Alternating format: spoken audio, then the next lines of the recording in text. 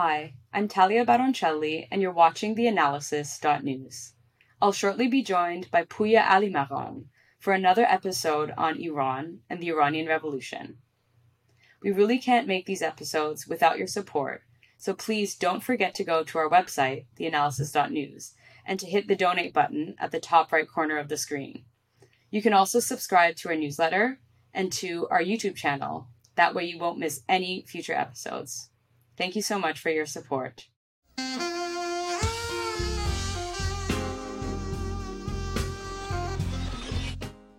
I'm joined now by Pouya Alimagham. He's a historian on the modern Middle East at MIT and is the author of the book Contesting the Iranian Revolution, The Green Uprisings.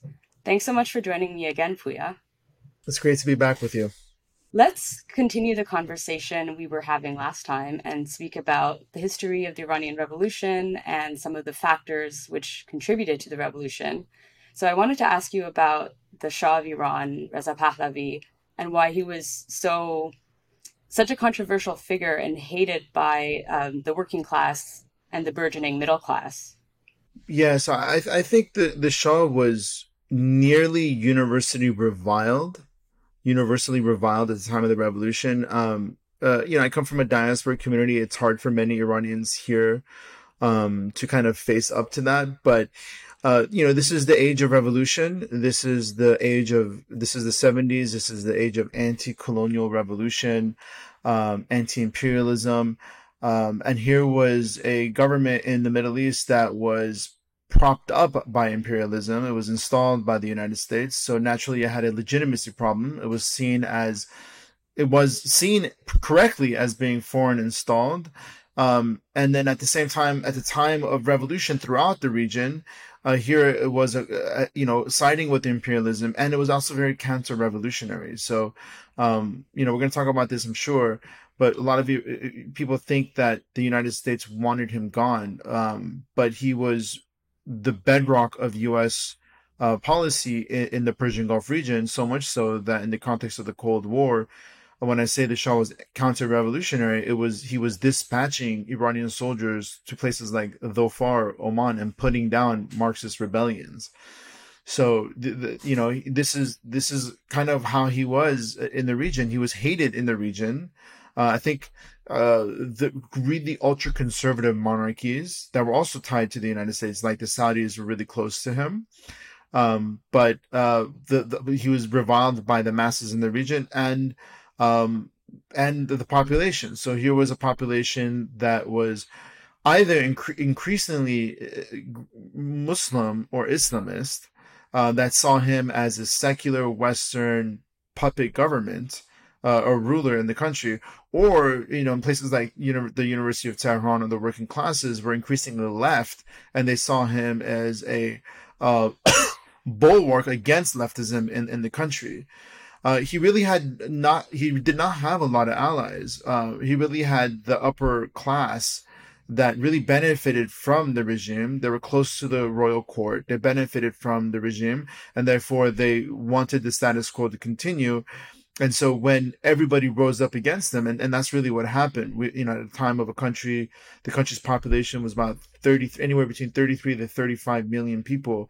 The majority of the population revolted against them, and his supporters were so few that when they came out to his defense, they were very inconsequential.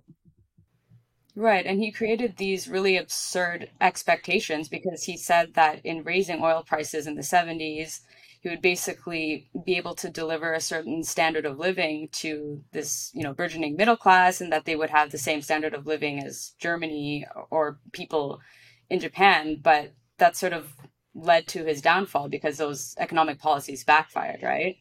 Yeah, so there's a lot of factors to the revolution. One is that rising expectations, right? So the price of oil skyrockets. It wasn't necessarily him doing it. This is 1973 when the Syrians and the Egyptians launched a surprise attack on Yom Kippur, a surprise attack on Israeli forces that were occupying the Syrian Golan Heights and the Egyptian Sinai, and they won the initial battles, but they ended up losing the war, and the status quo ante kind of continued, right? The Israeli occupation of the Golan and the Sinai endured the battle or the war. But one reason why Israel was able to retain its illegal occupation of these territories was because the British and Americans flight emergency military aid and supplies and armaments to Israel. And this angered America's conservative allies like the Saudis, who were supporting the Syrians and Egyptians in this war. So as a consequence of Western or British and American support for the Israelis in this war, a lot of the oil exporting countries of OPEC shut off the valve to such countries, right, like the United States and Great Britain. The price of oil skyrockets. Iran paid lip service to the Arab cause in this war, but was at the same time quietly supportive of Israel. And also basically said that this conflict between the Arabs and the Israelis really doesn't have much to do with us. So we're not going to go along with this oil embargo, and we're going to continue to export oil in 1973 and onwards. So when the price of oil skyrockets, the Shah really benefits from it. He benefits from it, and so does his government. That creates, and then of course there was this rhetoric before the war about the Shah promising this great civilization, always comparing himself to Europeans and the United States. It's crazy because Iran is very much a country of that region. It's in that region geographically, but culturally, linguistically, and its history is very much integrated into that history, right? A lot of Iran's ancient capitals aren't even within the Iranian territory as we know it today. A lot of it are like in places like Iraq. Linguistically, it's closer to Afghanistan and Tajikistan, but also to the Arab countries, right? We share in their script. We're much more, Iranians are much closer to them in terms of culture and religion as well. Or at least the majority of the Iranians are. But the Shah kind of had this Western standard. It was as if Iran was accidentally located in the Middle East, and he imagined himself airlifting Iran to Europe. And so he promised this great civilization akin to Western European countries. And then when the government was awash with oil wealth, and then there was bottlenecks because Iran did not have the infrastructure. So when the Shah was importing all these goods from developing countries or developed countries, the ports were not handled to take on this massive import in the country. So there's bottlenecks at the ports. This led to economic recession and inflation. So the promise of a great civilization, and then the economic recession in the mid-70s onwards, and inflation and all of that, really kind of tempered a lot of expectations that angered people, because they obviously saw that that great civilization that was promised benefited a certain class of people that were close to the government, but the majority and the masses really didn't see that promised civilization benefiting them. And so that created anger. You really see that today as well, right? That growing class disparity. Iran is a very stratified class system. This is something that existed before the revolution. It may have been hardened after the revolution. But when you see people, you see the government promising something, and then you see a certain small group of people benefiting from that promise, and everybody else the economic situation is growing worse and worse. That created an explosive situation. That is one factor, though, because we've had economic crises in Iran before that didn't result in revolution. So this is a situation, this is one really, really important factor that led to revolution. It also doesn't explain why the revolution was an Islamic one. This is why it's one of many factors in explaining why the revolution happened and why it ultimately was led by clergymen. Do you think the Shah at some point was more aware of the stratification of Iranian society? Because, correct me if I'm wrong, but if you listen to his interviews in, say, the 60s compared to the 70s, he does sound a bit more antagonistic to the West in the 70s. He almost sounds like a nationalist, like Mossadegh, basically saying, we need to defend our interests. We are rising the price of oil because we've been taken advantage of and our resources have been exploited. And this is the time where we need to actually protect our own interests. Yeah, so the Shah does grow more increasingly confident in the late 70s. Typically, the Shah's supporters in the diaspora community look to his confidence as reason for why the United States either allowed the revolution to happen, as they put it, or or fomented the revolution to begin with.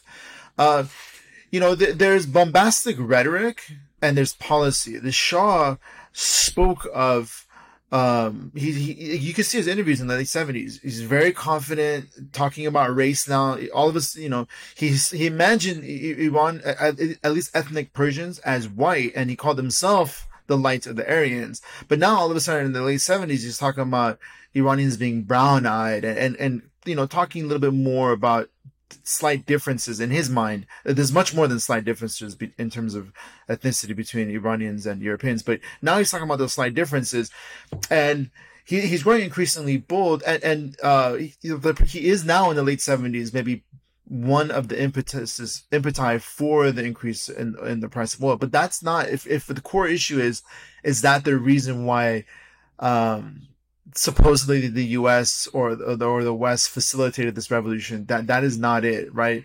We have a tendency to look at history backwards. He did have cancer. That cancer was not terminal, and I think the United States did not know about it at the time, right? So people now say he was dying of cancer, and that's why the United States may have wanted the revolution, because they wanted to have a fierce anti-communist in power.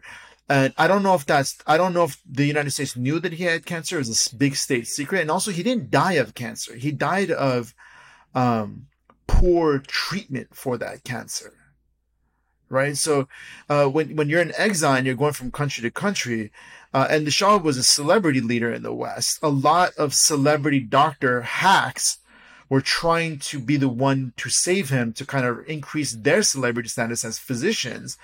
And a lot of non-specialists, because he needed a specialist oncologist to treat him. A lot of really non-specialists jumped into the foray and started to joined his medical team and started to treat him. And that's really what caused his demise. It was sure the cancer, but it was also his treatment. My point in talking about this is to say that, the United States did not play that role that a lot of Iranians in the West think he did in terms of the revolution. The true cause, or the United States did play a role in the revolution, but it's not the way we think of it. His role was propping up a government, instituting a secret police that disallowed any meaningful political participation. And those policies created a scenario where the population realized that they can't change the system within, and revolution was the only means to change things in the country. Because he was consolidating, I think you mentioned this last time we spoke, he was consolidating the two-party system into a one-party system and not recognizing that he'd be upsetting a lot of the population in doing so. Yeah, so that's an important factor, right? So we have the economic factor we discussed about 5 minutes ago, but the economic factor, the economic development of the country creates a middle class, right? So middle class is important to political activity because, typically, I don't want to generalize, but typically the poorer classes are too busy, especially in third world countries. They're too busy trying to survive. They don't have fridges. They don't have fridges full of food. They're working for their daily bread. The upper classes don't want change typically because the status quo benefits them. It's really the middle class. So the emergence of a developing economy and factories and the emergence of class formation leads to a modern middle class who are now going to universities, modern universities, learning about those ideas of accountable government, representative government, checks and balances, transparency, and all these things. And then the opposite is happening in real life, where the Shah's government was going in the opposite direction of liberalizing the political space. He had a two-party system that was already very much controlled by the royal court. In history, we call it the yes and yes sir party. And then that was scrapped for a one-party system. So the Shah was going in the opposite direction. So the lack of meaningful avenues of political repression, participation in the system also became a really important factor as to why the population opted for revolution. It still doesn't explain why the revolution was an Islamic one. It still doesn't explain why the revolution was led by a clergyman, but it does explain why they opted for revolution. There's other factors too as to why it was an Islamic revolution ultimately. Right. And in your book, Contesting the Iranian Revolution, you also do discuss these issues and engage with the historical literature on the revolution. So I think, this quintessential historian, Ervan Abrahamian, would have explained the revolution through these social formations and class structures, whereas Moaddel would have said, ideology is so important to the revolution. And there were instances in the past where people were uprising and they had economic grievances, but the revolution itself didn't come about until ideology really took hold. Maybe we can speak about the role of the clergy and ideology in facilitating the revolution. Yeah, so Mansour Moaddel doesn't, in his book, it's called The Iranian Revolution, Class, Politics, and Ideology, right? So he doesn't necessarily contradict. He doesn't dispute a lot of what Abrahamian says. Abrahamian talks about class formation, and his theory is really called uneven development. The development of the economy, the emergence of a modern middle class, and then the de-development of the political system, that leads for the modern middle class becoming the incubator of revolutionary change.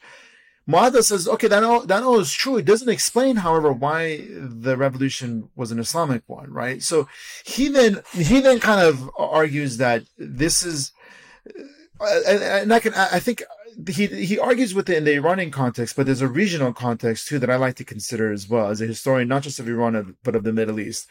Things happen, 2 or 3 things happen in the Middle East that not necessarily discredit secular nationalism, but undermine it, right?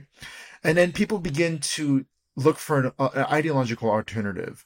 The most important one in the Iranian context is the overthrow of Dr. Mohammad Mossadegh as a secular nationalist leader, democratic pedigree. He was overthrown by U.S.-British coup. So that does 2 things. One is that it shows that democracy may be a good, but when you're a weaker developing world nation, it could be a weapon used against it. Now, this is the example I give all my students. Mossadegh was a through and through Democrat. The CIA bought and paid journalists to write articles against Mossadegh, alleging he was a communist, right? He, by no stretch of the imagination, was Mossadegh a communist. Right, but this was in a deeply conservative Muslim society in the context of the Cold War. To allege he was a communist worried a lot of conservative Muslims in the 50s in Iran. And so his cabinet members came up to Mossadegh and said, look, these are what the newspapers are writing about you. Do you want us to arrest the journalists or close down the publications? And Mossadegh said no. They have the freedom of press to publish as they please. Right? So here is a Democrat who really lived up to that promise. And the United States, as the world's oldest democracy, weaponized Mossadegh's commitment to freedom of press and democracy and the rule of law against him. Right?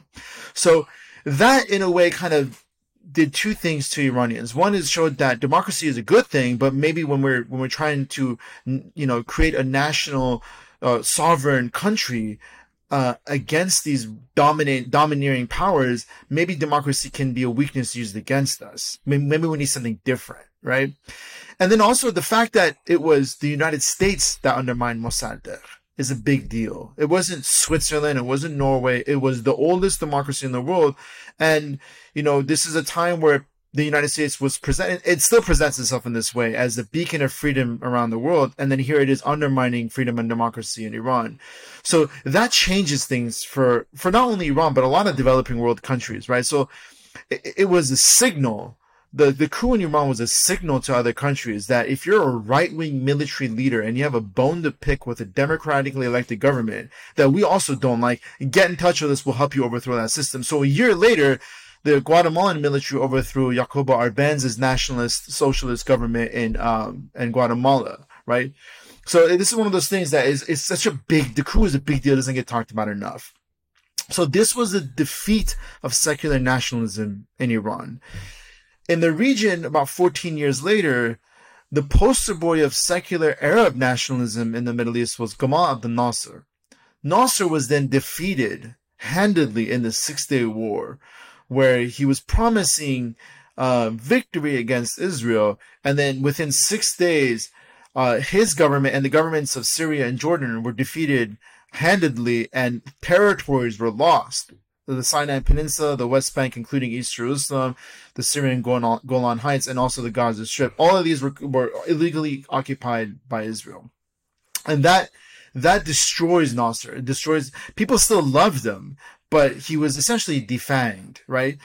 A lot of Islamists across the region had been arguing that, look, you secular leaders think that if you follow the model of Western Europeans and the Americans of secular national constitutions, you think you could be like them. You think you could be as powerful as of them. But that's unique to their cultural and historical trajectory.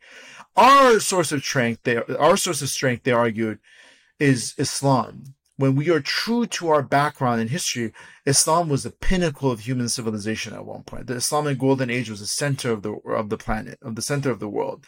He's like, it's only when we turned our back on our true source of strength that has ruined us. And when you secular nationalists like Mossadegh and Nasser and all you types are following, you're importing constitutions from Europe and you're implementing it in our societies, you're not only not going to be as strong as them, but you're hastening our ruin. So when Mossadegh was overthrown and Nasser was basically defeated handedly, they basically said, we told you so. So a lot of ideologues began to develop an alternative to secular nationalism. And the alternative came to be in the 60s and 70s, political Islam. And the likes of Ayatollah Talabani, Ayatollah Khomeini, Motahari, and probably most consequentially is Ali Shariati, who was very anti-clerical, but also still an Islamist ideologue. They began to theorize what an Islamist alternative would be, not just in Iran, but then you had Ayatollah Muhammad Baqir Sadr in Iraq, and he's a really important theoretician. You had Imam Musa Sadr in Lebanon, and then you have the Sunni ones across the Sunni Muslim world, the majority Muslim world, also positing these theories, and then they begin to gain traction in the 60s and 70s. What's really interesting about Iran is that political Islam doesn't begin with Iran, but it's the first time there's an Islamic revolution. And it gives political Islam, doesn't matter if you're Sunni or Shiite, it gives it a big global boost and it gives it credibility. An argument really goes that even like Sunni leaders or Sunni Islamists were saying that even though we disagree with Shiism, we disagree with Khomeini, we disagree with these Iranians, look what they were able to do by staying true to their faith. They really reduced the Iranian Revolution as a matter of faith. They basically said, look at them, look how they were true to their faith, and they brought down one of the third world's most feared and powerful governments. Not essentially more or less non-violently. And that gives a big boost. And then of course the post-revolutionary government begins to foster and promote this Islamist alternative as a matter of state policy, right? They helped to establish Hezbollah in Lebanon. They've been supporting the Palestinians from the get-go of the Iranian Revolution. The first world leader to visit Iran after the revolution was Yasser Arafat himself, and he came uninvited, and he received the hero's welcome. He is not an Islamist, but then the Iranians switched from supporting Yasser Arafat to supporting Hamas and Islamic Jihad afterwards. And at what point does Khomeini become this figure to contend with? Was that in the 60s, maybe 1963, in response to the white revolution of the Shah, which gave women the right to vote? Yeah, so I tell you all these things from the position of someone who deals with the Iranian diaspora. So I've grown up in a community that talks about Khomeini as if he came out of nowhere. And he took over the revolution from France, and he commandeered it from France. And that's not true. Khomeini was arrested in 1963. He was exiled shortly afterwards. He led the first real uprising against the Shah in the 1960s. Incidentally, a lot of university students who may not have been followers of Khomeini, who were members of the National Front, Mossadegh's National Front, or Bazaigan's liberation movement, they saw Khomeini and this uprising, and they saw how ruthless the Shah's government was in putting it down and ultimately exiling Khomeini. And they made two conclusions from that. These university students that later came to form guerrilla organizations to fight the Shah's government in the 70s, they formed two conclusions. And the first one was that nonviolent protest against the Shah is futile. because the Shah is armed to the teeth, backed by the United States, and it used those weapons against non-violent demonstrators in the Khomeini-led uprising. And two, they concluded that no matter how we feel personally about the clergy, because both of these guerrilla organizations that emerged in the 70s were anti-clerical, they said that the clergy has a role to play in the revolutionary struggle against the Shah.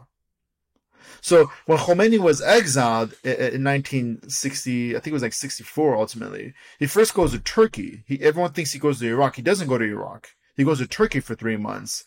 And this is a Kemalist ideological state in Turkey that the Pahlavi dynasty, the two-monarch Pahlavi dynasty that ultimately exiled Khomeini, they looked up to that Kemalist ideology. So Khomeini goes to Turkey for 3 months and he's like, holy smokes. And that was a pun, by the way.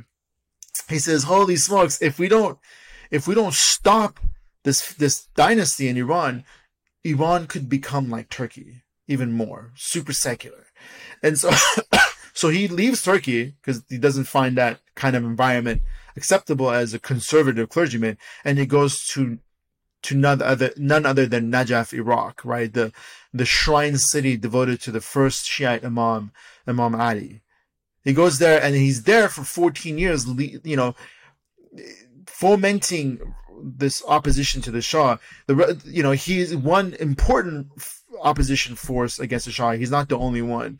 And then, people say, the France was involved in this revolution because ultimately Khomeini flew in to Iran on an Air France, civilian airplane.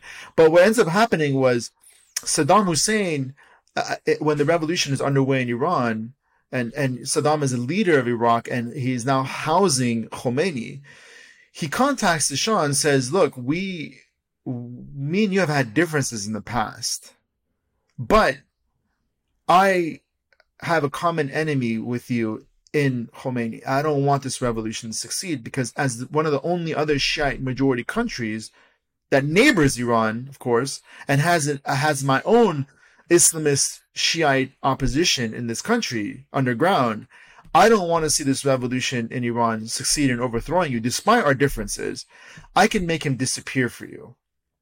And the Shah basically says, I don't want you to make a martyr out of him. It was the Shah's decision. And the Shah says, how about you exile him? Because he's in Najaf, Iraq, and because so many Iranians go on pilgrimage to Najaf, Iraq, and he's so close to Iran by virtue of his geography, because he's in a neighboring country now, and Iranians have been coming and going from Najaf, Iraq for hundreds of years, so like the routes are very established, right? He's like, and of course now they're smuggling in tapes of his sermons too in the Iranian Revolution. So the Iranians are learning, even if they're illiterate, because a lot of Iranians were illiterate at the time of the revolution, they're able to hear Khomeini's sermons, and now he's being centered in their opposition by virtue of those sermons. The Shah asks Saddam to exile him. And so the Iranians around him and the supporters of the revolution had really been based in 3 Western cities: Berlin, Paris, and Berkeley, California. So those who had contacts wanted Khomeini to go to their location. So within the people around him, there were people competing for Khomeini's good graces. And ultimately, those who were able to argue for him to go to Paris, and Neaufle-Château in Paris, won. And that's how he ends up in Paris. So it wasn't this like Western conspiracy. It was the Shah's own decision to ask Saddam to exile him. And he ends up in Paris. And then in Paris, he's giving these really like political, maybe even liberal speeches about, how he may not want to rule Iran, and how he promises freedom, all these very general things that everyone could get behind. And then this is when, around this time is when the United States is secretly in touch with Khomeini. The Iranian government denies all this. But the idea really was to get to see, the United States did not want to see the Shah fall. The Shah was the guarantor of security in the Persian Gulf. And he was buying billions of dollars of military equipment from the United States.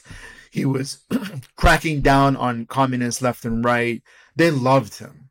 right? He allowed Iran to be a listening post that was, because at the time Iran bordered the Soviet Union, and the Shah allowed the United States to set up listening posts to be able to spy on the Soviets from Iranian territory.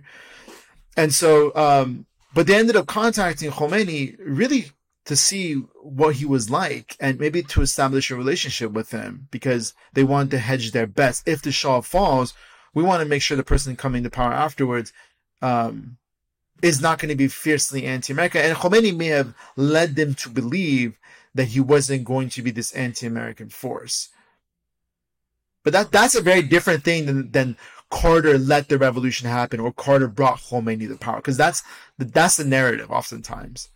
Right. Well, a lot of what you're talking about was made apparent in the documents that were released by the National Security Archive in 2016, I believe, which showed some of the correspondence between Khomeini and Jimmy Carter, and how, Jimmy Carter was trying to keep this under wraps. He wanted to give this impression that he definitely still supported the Shah, was behind the Shah 100%, but was perhaps looking at other avenues to maybe support Khomeini in the event that the Shah would fall, and they would have this, communist threat to deal with it as well.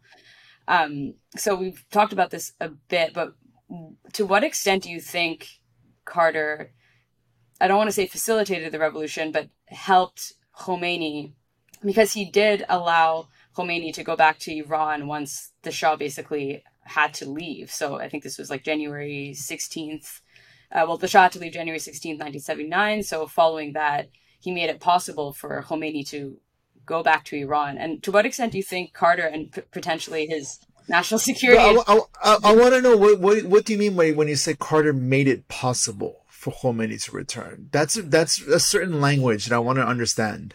So what I mean by that is how he sent, I think, a general, Robert Heuser, to Iran to speak to the military groups or the military in Iran to ensure that when Khomeini would return, there wouldn't be a massive upgrade. Sorry to cut you off, but Carter dispatched General Heuser. By the way, Heuser is his name that every Iranian of that generation knows, it's somebody that was in their family, because this guy is so important to the story of the revolution. General Heuser goes to Iran to assess the potential of a military coup and a full-scale military crackdown on the revolution. And he wanted to basically go, because when you want to do a military coup and stamp out a mass revolutionary uprising against you got to figure out, first of all, what the potential is that the military will actually open fire and stay a coherent military and not deal with defections. One. Two is that you're going to have to conduct mass arrests as well. So you need to have the infrastructure for that. So how many prisons does the country have? How many of them are full to capacity? How many of them are beyond capacity because they're just overflowing with political prisoners? What would be, what would happen? How many people would have to die in this crackdown? If it's 5,000, we could tolerate it. If it's 100,000, too much. If it's 1 million, I don't know if we could do that. So Heuser goes to Iran to assess what was possible for military crackdown and coup against the revolution. And he comes back and says it's impossible. The entire country is revolting. The prisons are full beyond capacity. A military crackdown and coup would not be possible unless it's going to be mass bloodshed. Like, I'm talking about killings of hundreds of thousands and more people. And they realize they can't do it. But think of it though. A general had to go. Think about like what we're talking about here. An American general had to go. This is how beholden the Shah was to the United States. That an American general had to go to Iran to assess whether a military coup and crackdown was something that could be done to prevent this regime from falling. And then an American general assessed that it was impossible. Let's stop to recognize how beholden and dependent the Shah was to the United States and to their leadership and to their advice. There was the U.S. ambassador to Tehran, William Sullivan. The Shah was meeting with him all the time, didn't know what to do, how indecisive he was. And also how massive this revolution was. That an American general who doesn't care about Iranians, by the way, he cares about American policy in Iran. So he's not feeling sorry for Iranians. Assessed that there's going to have to be mass bloodshed, and that is not sustainable. So if it was going to be 10 or 15,000, he would have been like, yeah, we could do it. It's possible. We could back it. So, but the ultimate decision was it just wasn't feasible. So the Carter was supporting the Shah to the bitter end, and he's dispatched a general to figure out what was possible. The one thing that I think carries a little bit of water, and even then we have to discuss it, was that Carter put pressure on the Shah to liberalize the political space, and that led to a burst in revolutionary activity. And even that is historically problematic. The reason why people say this is because Carter as a candidate, this is the 1970s, so you got to place it in that time period. This is the age of anti-war America, anti-Vietnam War. So the United States withdraws in defeat from Vietnam in 1973. In 1975, the North marches on the South and forcibly unifies Vietnam. 4 years later, or 3 years later, because the revolution begins in 78, Carter comes. I think he wins office in 77. Carter represents that anti-war America that was burned by the Vietnam War. So his whole campaign was about peace and human rights.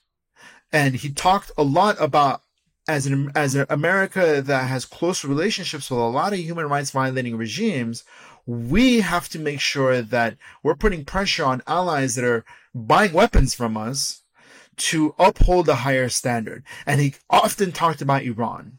Because it's easy to criticize human rights violating regimes that are our enemies, right? But when we have a relationship or we're sustaining and arming a human rights violating regime, that's different when we're now talking about human rights in those countries, right? So Carter runs on a human rights platform, and that resonated with Americans at that time, and he wins office. The Shah hated that his name and his government were being dragged in the mud in that campaign, right? He was very sensitive to Western press. One of his dreams was to be Man of the Year on Time magazine. Incidentally, it was Mossad that was Man of the Year, and then Khomeini after him. Khomeini obviously not for good reasons. Sometimes you could be Man of the Year. At the time it was Man of the Year, now it's Person of the Year. You could be Man of the Year for infamous reasons as well. But this is how sensitive the Shah was to Western approval, Western media attention, Western criticism, that he wanted to be Man of the Year at Time magazine. And he hated that Carter dragged his government's name in the mud. So when Carter won the presidency, without Carter putting pressure on the Shah began to liberalize a little bit the political space. But again, there's a difference between campaigning and policy, right? So Carter, when he was campaigning on human rights, didn't really pressure the Shah. In fact, when he became president, New Year's Eve, he flies to Iran and toasts the Shah, a very infamous toast that he basically says, your government is an island of stability in an otherwise turbulent part of the world. And that's a testament to your leadership, the Shah, and the love your people have for you. So because of the campaigning he did as a candidate, that he felt like he had to fly to Iran on New Year's Eve, not just any day. Here's a U.S. president flying to Tehran on New Year's Eve to toast the Shah, to really make amends. And this is why a lot of Iranians hated Carter, because they saw him as a hypocrite. Here he is talking about human rights as a candidate, and now he's flying and toasting the Shah on New Year's Eve and bestowing American legitimacy onto the Shah and talking about his great leadership. This is why the revolution was very much against not just the Shah, but against Carter. And that hypocrisy is very common to candidates versus actual office holders. Trump did this too. Trump, as candidate, talked about Saudi Arabia being behind 9/11, and all. He dragged Saudi Arabia's government its name through the mud. First trip abroad as president, he goes to Saudi Arabia, signs a $110 billion arms agreement with the Saudi, royal family or the Saudi government. So Carter was like Trump in the sense that he talked about something, but as president did something completely different. So there's some people that say Carter put pressure on the Shah to liberalize, and they blame Carter for the revolution. And even that is not true. Carter talked about it, but didn't really pressure the Shah, and flew to Tehran and toasted the Shah to his so-called great leadership. Well, Carter is a very difficult person to sort of pin down in terms of his politics, because you hear some Iranians in the diaspora also saying that it was because of Carter that, Khomeini came to power, which is, based on what you're saying, not accurate. But I guess I just want to reiterate or pose the question again, like, to what extent do you think his national security advisor, Brzezinski, and the other people around him, like Cyrus Vance, like, to what extent did they change his mind to potentially support Khomeini? And another thing is, they did give Khomeini the green light to change the constitution from a constitutional monarchy to a republic. I still don't know what that means. Like, when Khomeini when he arrived in Iran in February 1st, 1979, he wasn't looking for green lights for everybody. This was a super confident, zealous, pretty calm, like Zen leader, fierce, and also ruthless. He wasn't looking for permission from anybody. He's the one that, when the seizure of the U.S. embassy happened, he said, America can't do a damn thing. Right, but maybe he changed his rhetoric, like, leading up to the revolution. He did reassure, in secret communication with Carter, like, he reassured that he would not be. He basically did do that. That's him saying that, like, don't get in our way. That's saying we're not going to be anti-U.S. policy or anti-imperialism in the region or in Iran. It's such a big difference than saying the United States gave him the green light to change the constitution, right?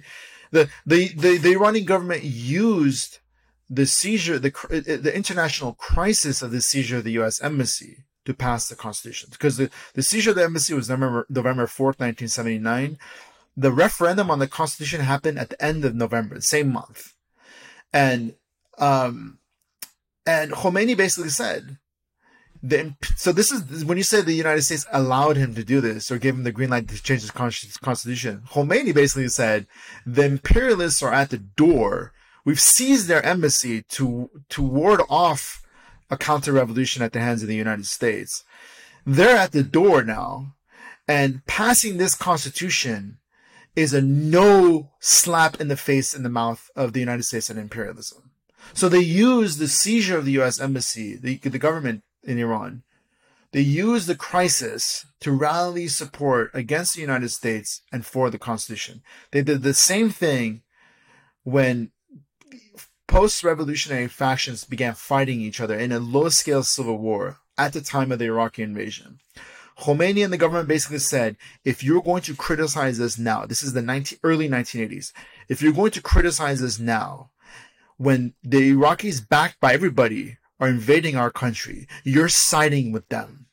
So they use these crises to consolidate first the constitution and then the clerical government and domination in the context of the early phases of the Iran-Iraq War. Now, I wouldn't say these are green lights from anybody, though. All right. Well, I wanted to speak to you about the Communist Party today and its role in the revolution, because we haven't full-on addressed their role yet. And I think if you look at what happened prior to the revolution, the Marxist-Leninists were sort of shoulder to shoulder with the clergy, and it wasn't so apparent at the time that they would be marginalized. And I was recently listening to, I think his name is Abbas Milani, who was a Marxist-Leninist at the time. Maybe he can be characterized as a neocon now, but if you listen to his interviews, he was basically saying that he was imprisoned with the Ayatollahs, people like Rafsanjani, and if you had told him that the clerics would have been the ones who would have been in charge of the revolution and controlling the government afterwards, they would have just like laughed in his face. Yeah, so Dr. Milani was a political prisoner, I think, from before the revolution at the hands of the Shah, and I think after the revolution at the hands of the Islamic Republic. I know for sure before. I think he was a political prisoner in both. But when he says that when he was in prison, what these clergymen who came to be leaders of the Islamic Republic after the revolution, and he says that he did not, he was stuck. If you told him at the time of his political imprisonment that these cellmates of his or his prison mates would be leaders, he wouldn't have believed it. That's a little bit of a subjective experience, right? So, again, like, this is the era of revolution and the era of the defeat of secular nationalism and the emergence of an Islamist alternative, not just in Iran, but across the region. I think it depends on who you were and what place you were in, right? And who your circle was, right? There's echo chambers even back then. So my father, for instance, was a University of Tehran left-leaning, very left-leaning university student at the university that was a bastion of leftism in the country. To him, it did not occur to him at all that he was very anti-Shah. It didn't occur to him and many of his friends and everyone he hung out with, because he's not going to go hang out with a religious person as a secular leftist. It didn't occur to any of him or his friends that the clergy would come to dominate power afterwards. To the clergy that had been, who first led this, or lit the spark against the Shah in the 1960s and then led to Khomeini's exile, for them, the revolution began not in 78, but in 63 and 64. So it depends on who you talk to, right? The Tudeh had been on the scene for a long time, but the Shah was anti-communist fiercely, and that's why the United States loved him and also helped him establish the secret police Savak to hunt down communists. So the Tudeh essentially was in exile at the time of the revolution. And then a lot of the guerrilla organizations that emerged in the early 70s, by the mid 70s, they were both left. One was left-leaning, Marxist-Leninist, and the other one was, there was a lot of guerrilla organizations. There's two main ones. One was Marxist-Leninist and one was Marxist-Islamist. And people think there's a contradiction in that, and there really isn't. But these two organizations emerged in the 60s, really began their guerrilla war in 1971 and onwards. And by the mid 70s, they were essentially dismantled. Many of the core leaders either had died fighting the Shah's secret police or had died in infighting. And many of them many of the surviving leadership existed in the prisons. So, and Milani was in prison too as a leftist. That should tell you something. But again, so was the clergy, right? So that there's this thing that people say that, one of the factors, and there's a bit of truth to this, one of the factors to the revolution becoming Islamist was because the Shah tolerated an Islamist alternative and tolerated religion and helped, maybe bankroll the creation of mosques and those spaces, or didn't get in their way, because he thought the country becoming more religious meant that they can't be Marxist, right? How could you believe in God and also be an atheist? So one of the factors is that he allowed or he cultivated religion. Not because he was devout himself. I mean, he was, but he wasn't really fond of the clergy. But that's a part of the story of the revolution, but not the entire part, because all of those leaders, all those clergymen like Rafsanjani, Ayatollah Montazir, Khomeini, and all them were also imprisoned or exiled too. So it wasn't like the clergy had a free hand to launch the revolution. There was a free hand to preach religion and to create those spaces. And the most famous of all is Hosseini Ershad in Tehran. This is when, in the early 70s, when Ali Shayati began to present Islam as a revolutionary, ideology and not just religion against the clergy. And he ultimately was exiled too to London, where he died in 1977 at the age of 41. But the story of Islam as an alternative is important. It doesn't explain why the clergy fully came to power, because they too were dealing with political repression. So Milani met with some of them in prison. Should tell you about they did not have a fully free hand to mobilize against this revolution. It's a lot of factors at once. So why was the left marginalized then? I mean, were they just very fragmented, or can this be explained? No, I think it has to do with the priority of the repression. So for the state, the number one enemy wasn't necessarily the clergy. It was the secular left and the guerrilla organizations, right? So that was a priority, and that they were essentially dismantled or exiled, right? And then the clergy are vast, so you could exile and imprison some of them, but they're going to still be in the country. They're part of a nationwide network, and not all clergy are militant for sure. But as the revolution begins to unfold, those more politically quiet, because the clergy themselves, they're essentially politically quietist clergy who don't want to be involved in politics because that's corrupting. And also, if clergy are involved in politics and they get something wrong, that's going to sully the name of the clergy and the religion. So there's a tradition within clergy in Iran or anywhere to not be involved in politics. And then there's the extreme opposite, the more militant clergy. And so in the revolution, the more militant clergy and their students began to shame and name the more politically quietist clergy and get them on board with the revolution. So that's what happened. So, I would say that one reason why the left was important to the revolution, I don't want to downplay it. I think it was Ayatollah Beheshti himself who said that the revolution happened because of Khomeini, Shariati, and one of the guerrilla organizations. He actually said that, right? Because even when the Shah flees the country, he left his regime intact and the military in power, essentially. And then Khomeini returns 2 weeks later, February 1st, and then there's a 10-day period between Khomeini setting up a rival government by virtue of just his edicts, right? And then the Shah's government is still in power. The more Khomeini stays in Iran, the more people come and pledge their fealty to him. So the power of the Shah's government is slowly decreasing, and the people increasingly are coming to pay homage to Khomeini and recognize his leadership. So the power of one is decreasing, the power of the other one is increasing. And then on the last 2 days, I think February 10th or 9th, 10th, and 11th, two guerrilla organizations begin a armed insurrection to finish off the regime. And that's one of the things that's so interesting about the Iranian Revolution compared to the Arab Spring uprisings, is that it was total. The revolution laid waste to everything about that regime. It took over the radio, all the media in the country. It freed all the political prisoners were released, and then of course many of them were put back, and then some. All the weapons were distributed. Like the state it's not like the United States or where you have a right to bear arms. There's no right to bear arms. The state has a monopoly on violence.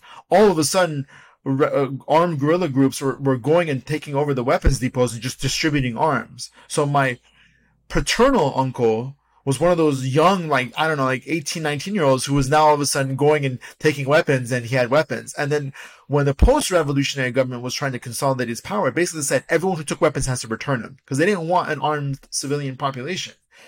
And so my uncle was afraid of returning the guns because then he would be suspected of being a left-leaning guerrilla. Because did you steal the guns from the Shah or did you have them before?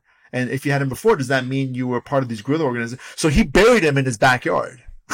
So I suspect if you go to Iran, you're going to see you could dig up a lot of really rusty, dysfunctional weapons in a lot of backyards. But this is what the revolution was total in that sense. The entire government collapsed. And then a new system was emerged that created multiple parallel military security forces like the Basij militia, paramilitaries, like the IRGC. It changed the physical and aesthetic landscape of the country. It changed the names of the streets. You had streets literally devoted to kings and queens and presidents of the West. They were now changed to like Malcolm X Boulevard, Bobby Sands Boulevard, where the British embassy is, Bobby Sands being an IRA political prisoner that died on hunger strike. It became this revolutionary state with revolutionary names, Islamist and revolutionary names across the country. The aesthetic, everything changes. The curriculum changes. The universities were closed down. Cultural revolutions take place. Left-leaning students and professors and deans were all fired or kicked out of school. the curriculum, everything, the way people dress are now being, everything changes. The Arab Spring uprisings were not anywhere near total like that. And in a way, that's one of their failures, because the power structure remained.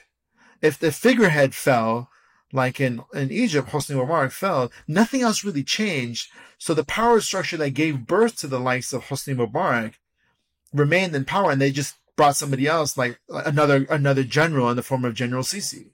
Do you think that the violence of the revolution could have been sort of predicted from before? I mean, we were speaking about this right before the interview started, and you were saying like it wasn't a foregone conclusion, right? So when did this reformist movement start among the Ayatollahs, basically saying that the legitimacy of the Islamic Republic was being undermined by the regime actually imprisoning all these people and even killing them? Okay, so yeah, let me try to understand the question, because I feel like there's two. One deals with the late 70s and early 80s, and the other one deals with 2009. Am I understanding this correctly?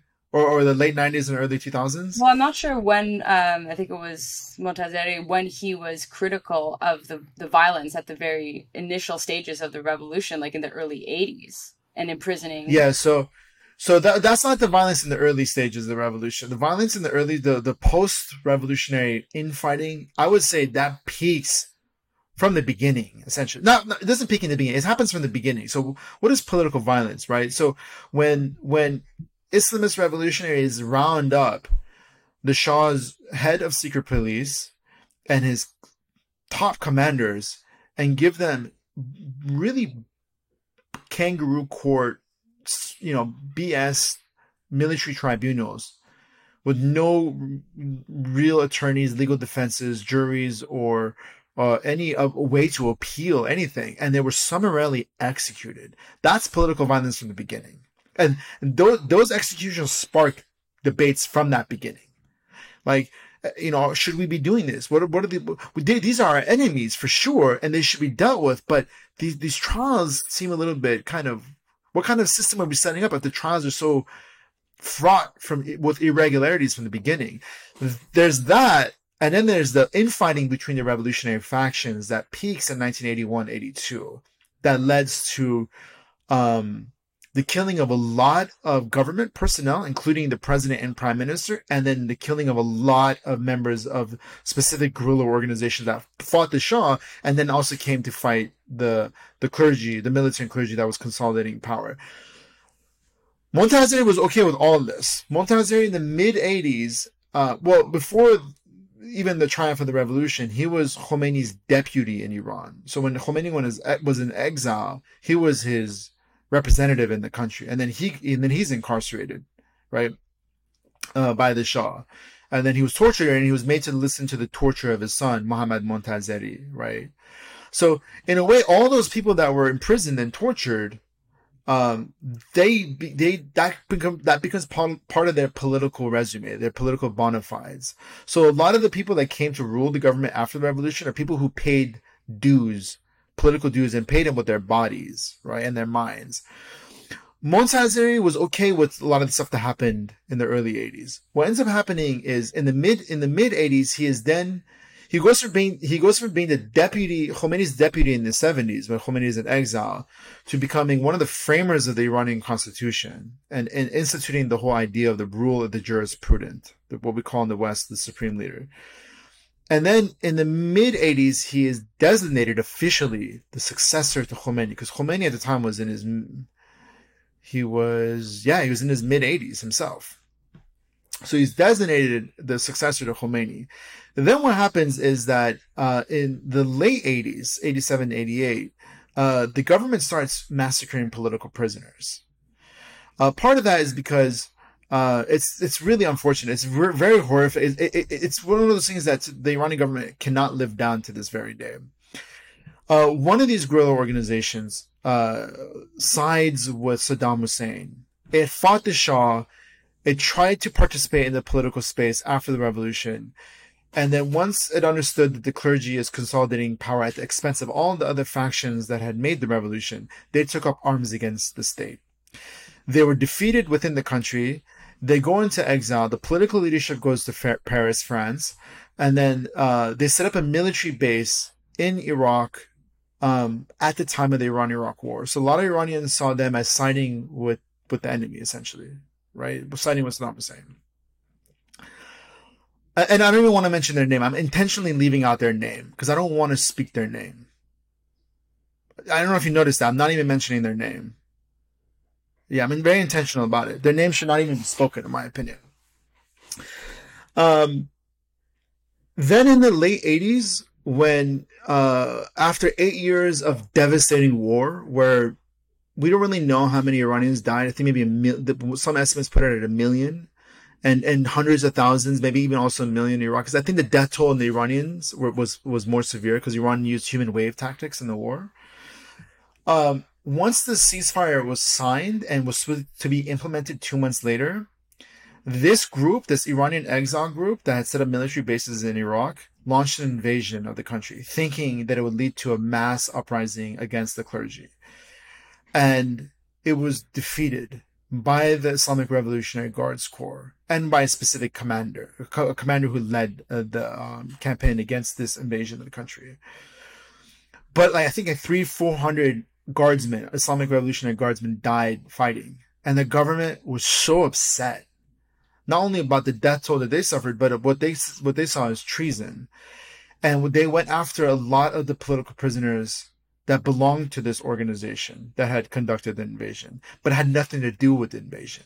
They had been in prison since the early 80s for whatever BS political crimes they were accused of. They were paying their so-called debt to society. They were not involved in this invasion, and as vengeance against this organization, Khomeini basically ordered the massacre of the political prisoners in these prisons.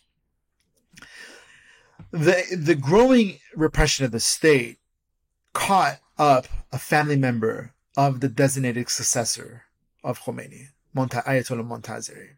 Ayatollah Montazeri's son-in-law's brother was not a member of this organization, but I think in 1987 he was accused of leaking state secrets that ultimately led to the Iran-Contra affair. It was leaked from within the Iranian government. This guy named, I think it's Mehdi Hashemi or Mehdi Hashemi's brother. I forget. I get the names mixed up. It's been a while. And then the state executed him. And now these executions were hitting home, the home of Montazeri. And he saw all the excesses. Like, he had been kind of like watching it from the early 80s on, but then the excesses, the revolutionary excesses, the mass murder of political prisoners becomes so unbearable for Montazeri that he begins to write letters to Khomeini saying, hey, we should, how is it that we're creating an Islamic republic? How is it that we're God-fearing clergymen and we're doing this? And Khomeini basically says, you're believing the lies of the enemy, the specific organization in particular.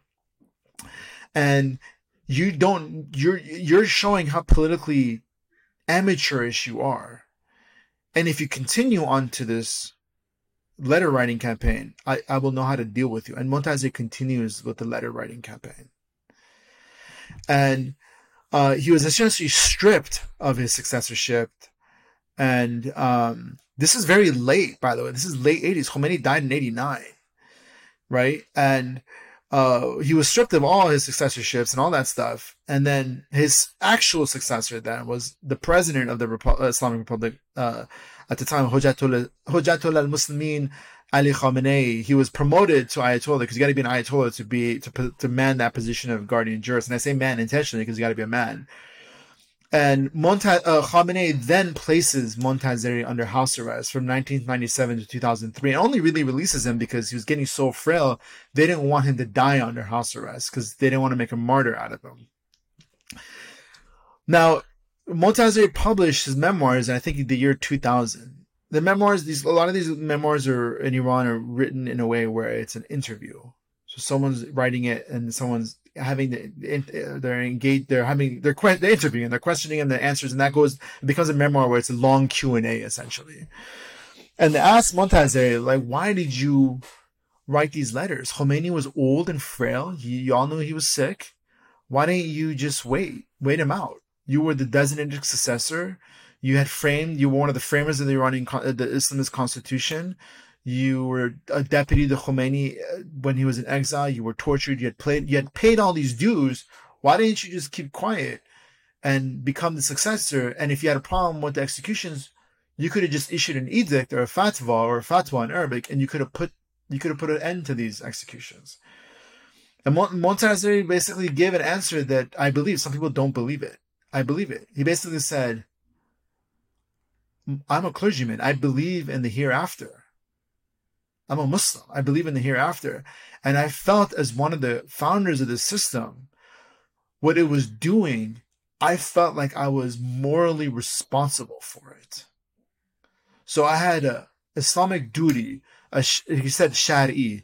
I had an Islamic law duty to try to put a stop to it. Because every person that was being killed, I felt responsible for it as one of the founders of the system. And I believe that. I believe he believed that.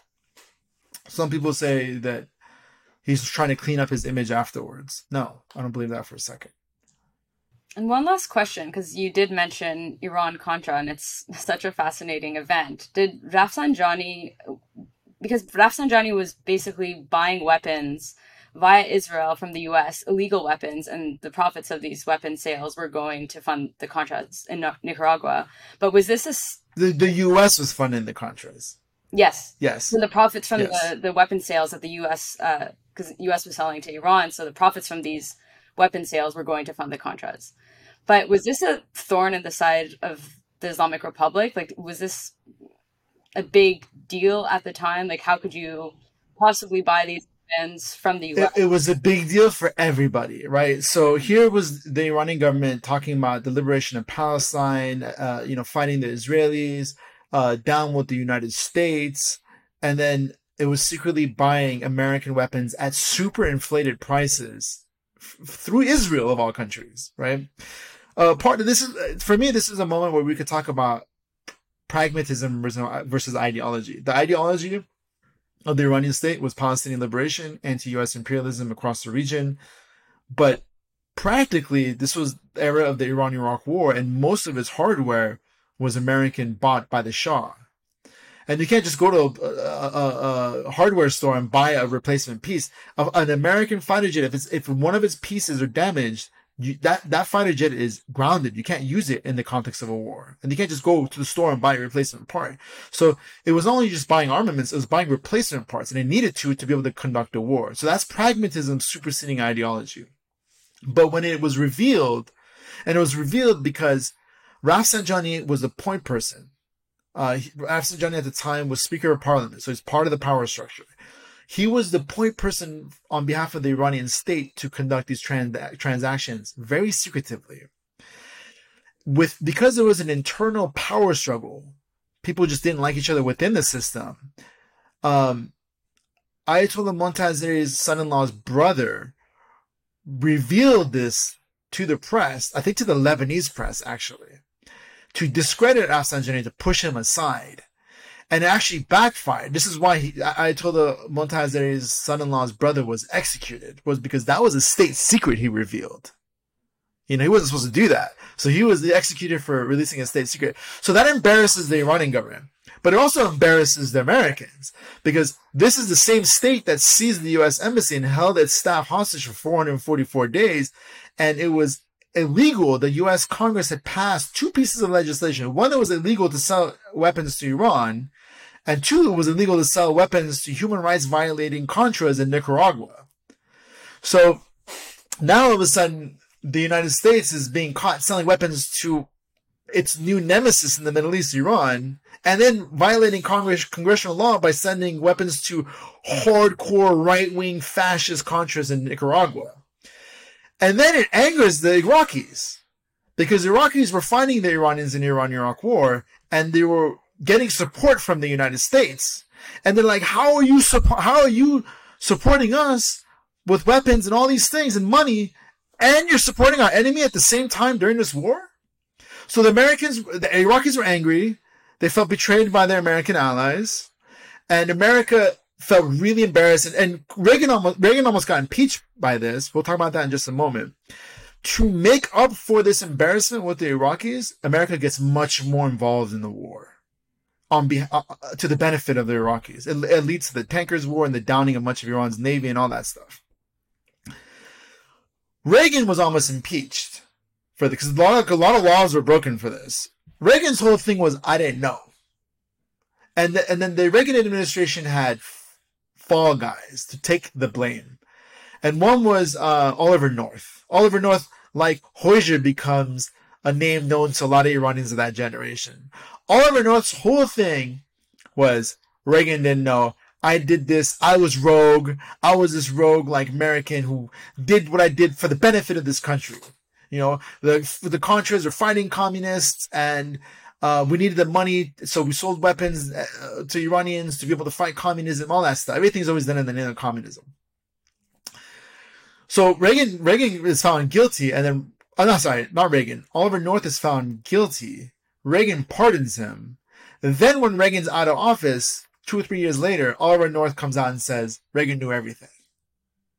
But what's he going to do? I'm already pardoned, and Reagan's out of office. Sorry. It's kind of like the Shah when he pretended, like, or when people say he didn't know about the killings that were, like the Savak's execution of political prisoners, and that the Shah didn't know about any of these things going on. Like, he didn't know what the underlings were doing, but of course he knew. And so that was the whole point of Savak. It was literally, it was trained in Nazi torture techniques to stamp out dissent, because it was a coup government. The coup happened in 1953 and the Shah was installed. Savak was founded 4 years later to preserve that coup government that lacked legitimacy because it was installed by a foreign power. It was doing exactly what it was designed to do. And so when the Shah says, I didn't know, I mean, that's just convenient talk, right? Come on. And people want to believe what they want to believe. So a lot of the Shah's supporters in the diaspora believe him when they say he didn't know. It's just nonsense. It's nonsense. They're being willfully ignorant. Yeah, well, maybe we can change their minds. And by the way, half of these people are family members of mine. Yeah, exactly. I'm thinking of you know what I mean? In my family right now. Yeah. All right, Pouya. Well, thank you so much for joining us again. That was really fascinating. And maybe we can have you on another time to continue this talk on the history of the Iranian Revolution and the Green uprisings and the current uprisings in Iran. Thank you for having me. It was a wonderful conversation. I appreciate being invited to speak. And thank you for joining us at theanalysis.news. If you're in a position to donate, please do go to our website, theanalysis.news, and hit the donate button. We really can't do this without your support, so we appreciate all of your donations. Thank you.